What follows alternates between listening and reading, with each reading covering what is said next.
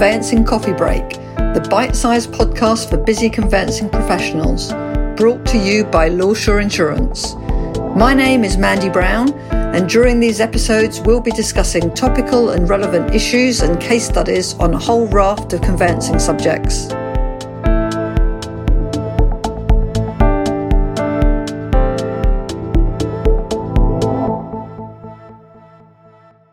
Hello and welcome to the second episode of Conveyancing Coffee Break, where we discuss some of the cases mentioned in our recent conferences.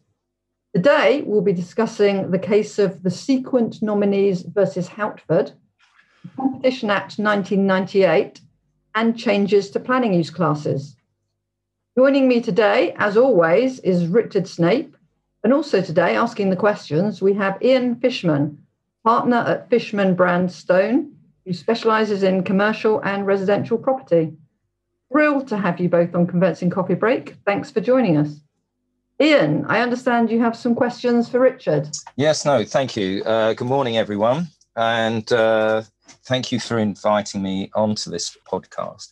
Yes, in relation to this case of Sequent nominees and Hautford and the significance in relation to user covenants, can you give me some more background to this case and the significance of the decision in it and how basically that decision impacts elsewhere?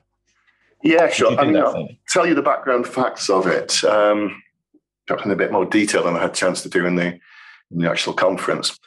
It all took place in London, Soho, a place called Brewer Street. And it was a 6-story building, 5 above ground stories and a basement. And 30 years previously, the tenants entered into a 100-year lease. They still occupied the basement where they were running an ironmonger's, but the 5 upper floors had been sublet, 2 of them for commercial properties and the upper 2 for residential. They had residential use for the upper stories in terms of planning.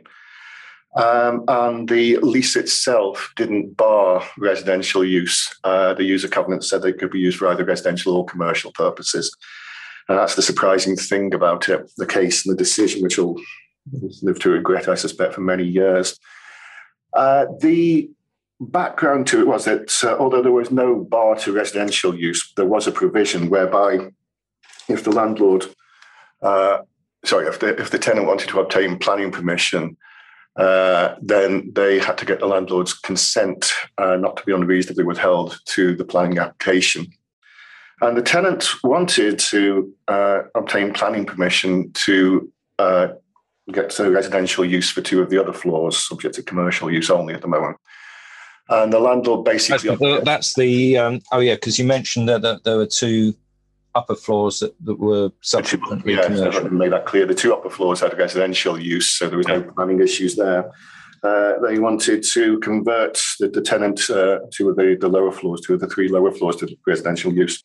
But they got to get the landlord's consent at the time, at least, to do that. And the landlord objected and refused consent to the planning application. Not to the change of use, that's the interesting thing, but it's an indirect way of doing the same thing.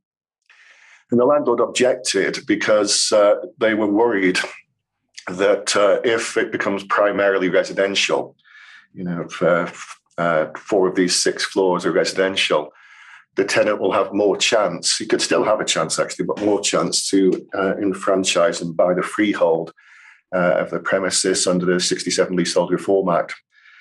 And that was the background fact. So that's what gave rise to the litigation. In the Court of Appeal, the landlord failed.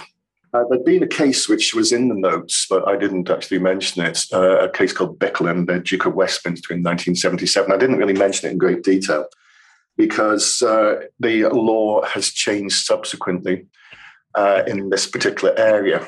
It was about Part 1 of the 54 Landlord and Tenant Act, which is not really applicable anymore. But suffice to say, the tenant wanted to assign the premises to an individual. It was a corporate tenant at the moment. And they wanted to assign it to an individual. And the landlord said no, because 5 years hence, the individual would have the right to enfranchise. And the court decided in that particular case, then that was a valid reason for refusing. I think everybody always accepted that Bickle depends on its facts. We're not talking about sort of years down the line. There was still 70 years left on this lease. And that's basically what the Court of Appeal said. But they went to the Supreme Court. And just before Christmas of 2019, the Supreme Court, by a bare majority, 3-2, refused consent to the planning application. So basically, there was no breach of user covenants, but you can do the same in a roundabout way by just refusing consent if it's needed for the planning application. And that's some of the background to it. I mean, you've got to accept it's correct because it's a Supreme Court decision, but it flies in the face of so much we thought. The major judgment was by Lord Briggs, and they basically said that everything should be decided as to whether it's reasonable to give you consent to the application at the time of the court hearing or at the time of the actual objection, more likely. Lots of cases, going back to a case called Bates and Donaldson in 1896, had said otherwise. And it's a real change of circumstances. And the major dissenting judgment was basically Lord Wilson, who said that, who pointed out the obvious, you've negotiated this sort of relaxed user covenant. You've probably paid, you will have paid money for it, either by way of higher rental, because you don't get something for nothing in commercial property, or by way of a higher premium. But indirectly, the landlord can block, your wishes by just refusing consent to a planning application. And I say there are large numbers of cases going back many, many years that say, as a matter of interpretation, you decide things at the date the lease was entered into when you were negotiating in the contract. There'd been a Supreme Court case, which people might remember, on ground rents and escalating ground rents, Arnold and Britton, late 2015, where they basically said the same thing, that you've got to decide everything at the time the contract's entered into and not years later down the line. And they decided not to follow that. Do you think the sort of current sort of government policy in relation to, and because of what's happened in lockdown, in relation to converting businesses, commercial users to residential, do you think that will have an impact on this sort of case in the future? Yeah, I should have stressed actually before, I'll get on to that, but the Supreme Court and sequent nominees also said that the law would be equally applicable to user covenants, anything where there's consent required not to be unreasonably withheld, alienation covenants, alteration covenants. And the landlord can take into account their own interests as long as the tenant's interests don't far outweigh the landlord's. It was held they didn't far outweigh the landlord's, a strong burden. So it does apply to things like user covenants as well. But as you quite rightly said, Ian, in England, I stress not Wales, but I have to stress that nowadays because planning permission is the one area above all which is getting very, very different for England and Wales. They're going through a massive overhaul of planning, as you quite rightly said. There's quite a lot of things out there that won't need planning permission for a change of use. I mean, the starting point was back in September of last year, September the 1st, where, with a few exceptions, and there's still transitional provisions whereby you can use either or, the old or long provision until July and the end of July, whereby the old classes A1, 2, and 3, which is retail, professional services, and restaurants and cafes, and the old class B, which is business use, were all subsumed into one big class E. So suddenly, not just in terms of conversion into residential, but across the board, you're not going to need planning permission for a change of use to convert your office into a solicitor's practice or whatever it might be. But with residential, doesn't that only apply? Didn't you mention previously? Isn't it right? It's got to be below a certain. Well, that's not actually enforced yet. There've been things for a few years in England. Again, most notably, you can convert offices in. It's subject to something called prior approval. The council can object on the grounds of noise or contamination or flood risk and the likes.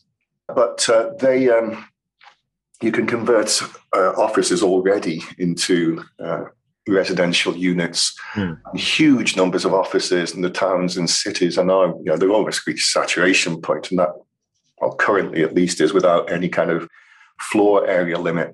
You could again convert retail into residential without a change of use at the moment, but that's only with a maximum 150 square meters internal floor area at the moment. That's what I was thinking. Yeah, and but the government there was a white paper last summer that the government introduced, which was very controversial. So controversial, we didn't hear much about it until they laid the order, the Town and Country Planning Amendment, Order 2021 Amendment, England Order 2021, in front of Parliament on the day Parliament went into its Easter break, which was, I think, March the 31st. So it didn't get any parliamentary scrutiny. These things rarely do. And passed through Parliament on April the 21st. It actually comes into force on August the 1st. So it's not quite in force yet. It introduces a new class MA, which is mercantile abode. That's the fancy name for it, which means you can convert the new class E, the super business class, into C3 dwellings. Not houses of multiple occupation, but dwellings, subject to prior approval again, but also subject to things like, it's got to be a maximum gross internal floor area of 1,500 square meters.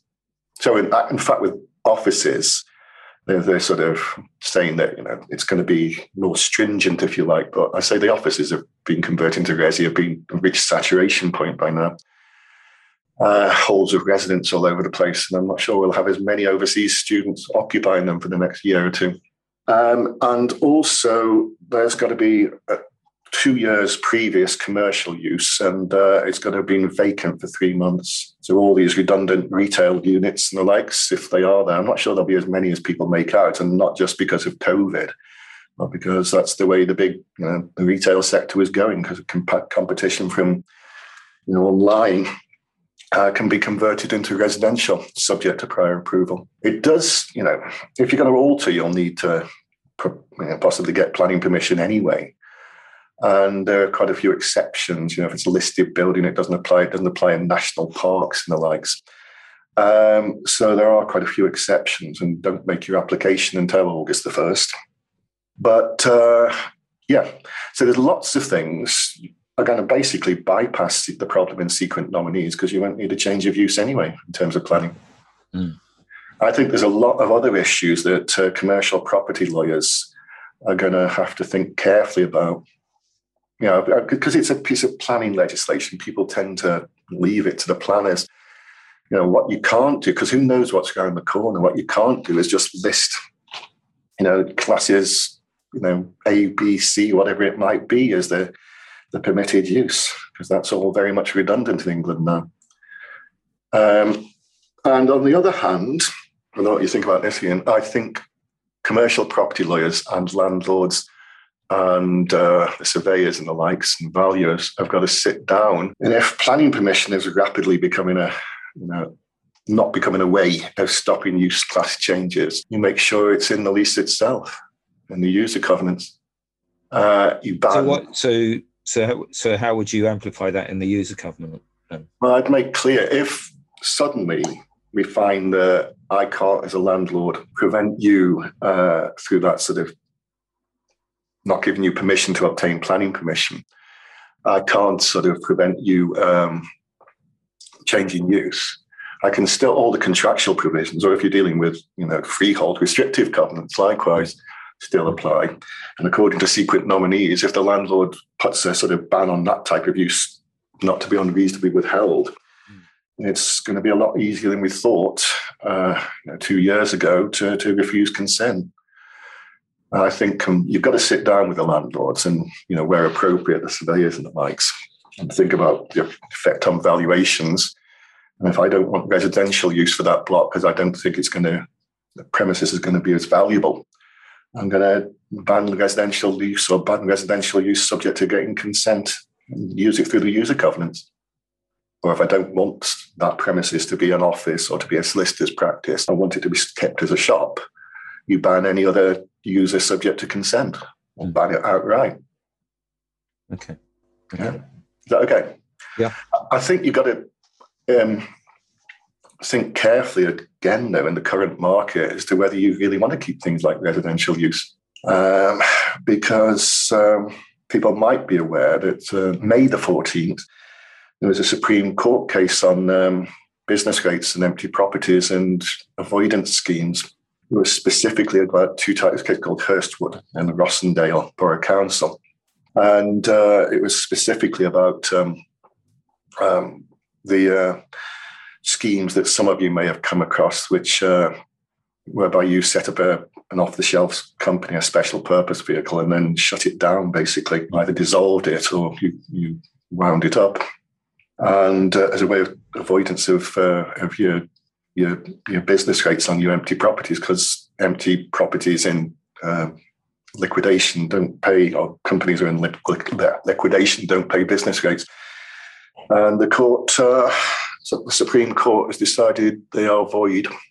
And I suspect before too long, they'll be saying the same about other schemes used to avoid business rates on empty properties. And property owners, I suspect, would rather have anybody in occupation than pay business rates, especially in some parts of the country. So it's going to be a trade-off, I think, not to change use without consent, not to be unreasonably withheld. So is there anything else you want to discuss on that case? Or I think that's about it. I say, but to stress the fact that they made quite clear it applies equally to all kind of consents, which most obviously are use of alienation and alterations. And we will live to regret the day they decided that. We are completely in limbo as to some of the older cases. Do they still apply?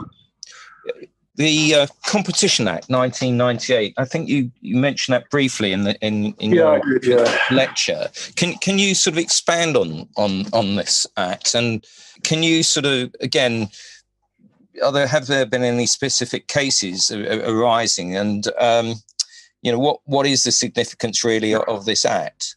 Well, yeah, it's something I think people need to be aware of. It is quite a specialist area, and when you do these 1-hour Zoom conferences, you can't go into everything in great detail. I think some landlords, especially people like local authority landlords and the likes, might have issues and problems with it. It is a 1998 piece of legislation. It's an EU piece of legislation, if you remember them. And it survives, at least for the time being, the Brexit. It's a 1998 piece of legislation which has been around for most situations since the early 2000s. It didn't come in. The UK originally took the ability to exclude land agreements, so the property lawyers, the real property lawyers, wouldn't have seen it for anything about it for many years. But that exclusion came to an end on April the 6th, 2011. And it basically says that it's sort of relevant for sort of user covenants again, but you can't divorce alienation and user covenants, really. It says that you can, if you enter into an undertaking, an economic activity, if you like, enters into an agreement which distorts, prevents, or restricts competition in the marketplace, they're in breach of the Chapter 1, it is, of the Competition Act. It's got to prevent, restrict, distort competition. It's highly complex. If you wanted to know more, you probably need a bit of specialist advice. Because you've got to first think about, what is the marketplace, And there is a defense that the efficiencies involved get passed on to the consumer. Got these highly restrictive user covenants, but that allows you to sell your product. It's what the petrol stations always claim. And sort of soulless agreements, as they were called. The guidance says it's got to be substantial. There's OFT guidance galore on this. And the suggestion is that it's 30%. You've got 30% of the market in that particular locality, but it's very difficult to decide what the market is. If you're in the city centre where there's dozens of different units to go to, it's less likely to be a breach of the Competition Act. Whereas if you're in rural areas or the suburbs, it's more likely. The first case was it was only a county court case, so it's not actually a precedent, but it's a good illustration of where it might be applicable. It was a case called Martin Retail Group and Crawley Borough Council. And in this particular case, it was a parade of shops somewhere in Crawley. Don't ask me where the council with the landlords, these are suburban, a suburban row of shops, not in the town centre and the likes. And they got all these restrictive covenants so they could have a good match of units, if you like. You wouldn't have the same shops selling the same product. Martin Retail they were news agents. They were running news agents, and they got user covenants to allow that. And also with things like tobacconists, and they could sell kids' toys and this kind of thing. And there were various others, there were 10 other shops had different use. Like one, there was a mini supermarket, there was a takeaway. Sounds like a student's paradise, There was a hairdresser's, bakery, that kind of thing, chemist, the kind of thing that you get in these places. And they're actually going through a lease renewal. And I've seen it. It's easier to argue this when you're going through a lease renewal because you're already there, if you like.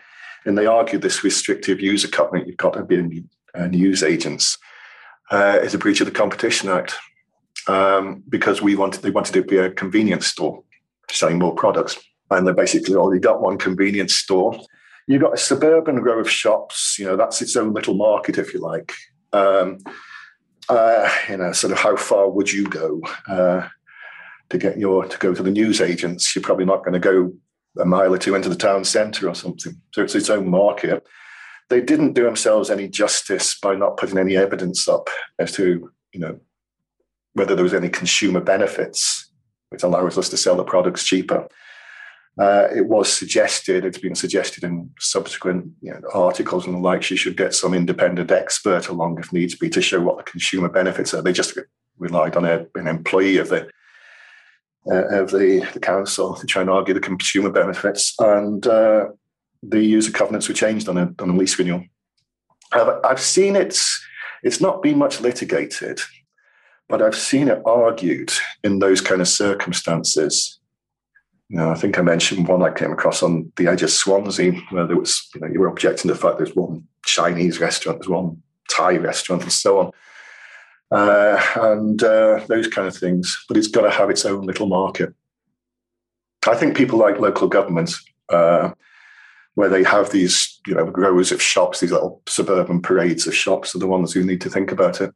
Because there is it's not a legal point, but there is sort of like the argument that with the shoe shops, if you've got 6 shoe shops, actually everyone converges on the area because they know there's a load of shoe shops there or restaurants or whatever. So it's interesting.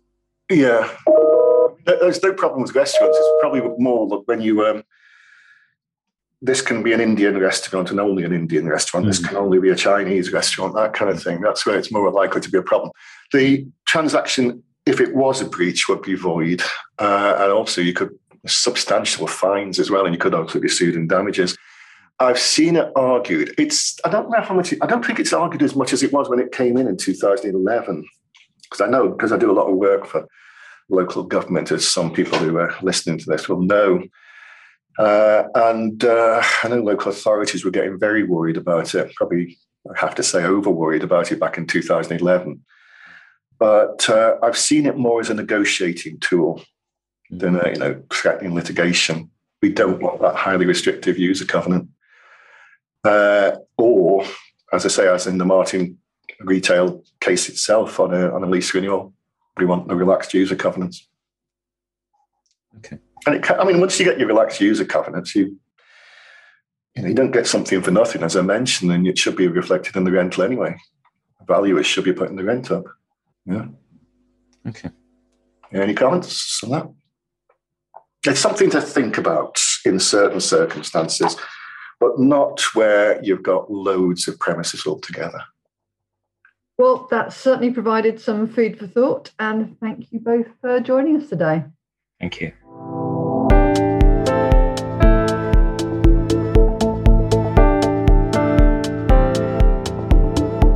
You have been listening to another episode of Conveyancing Coffee Break, the only podcast for busy conveyancing professionals. brought to you by Lawshore Insurance, the UK's leading provider of title insurance. For more information on our free conferences, go to www.lawshoreinsurance.co.uk, where you can download recent conference recordings.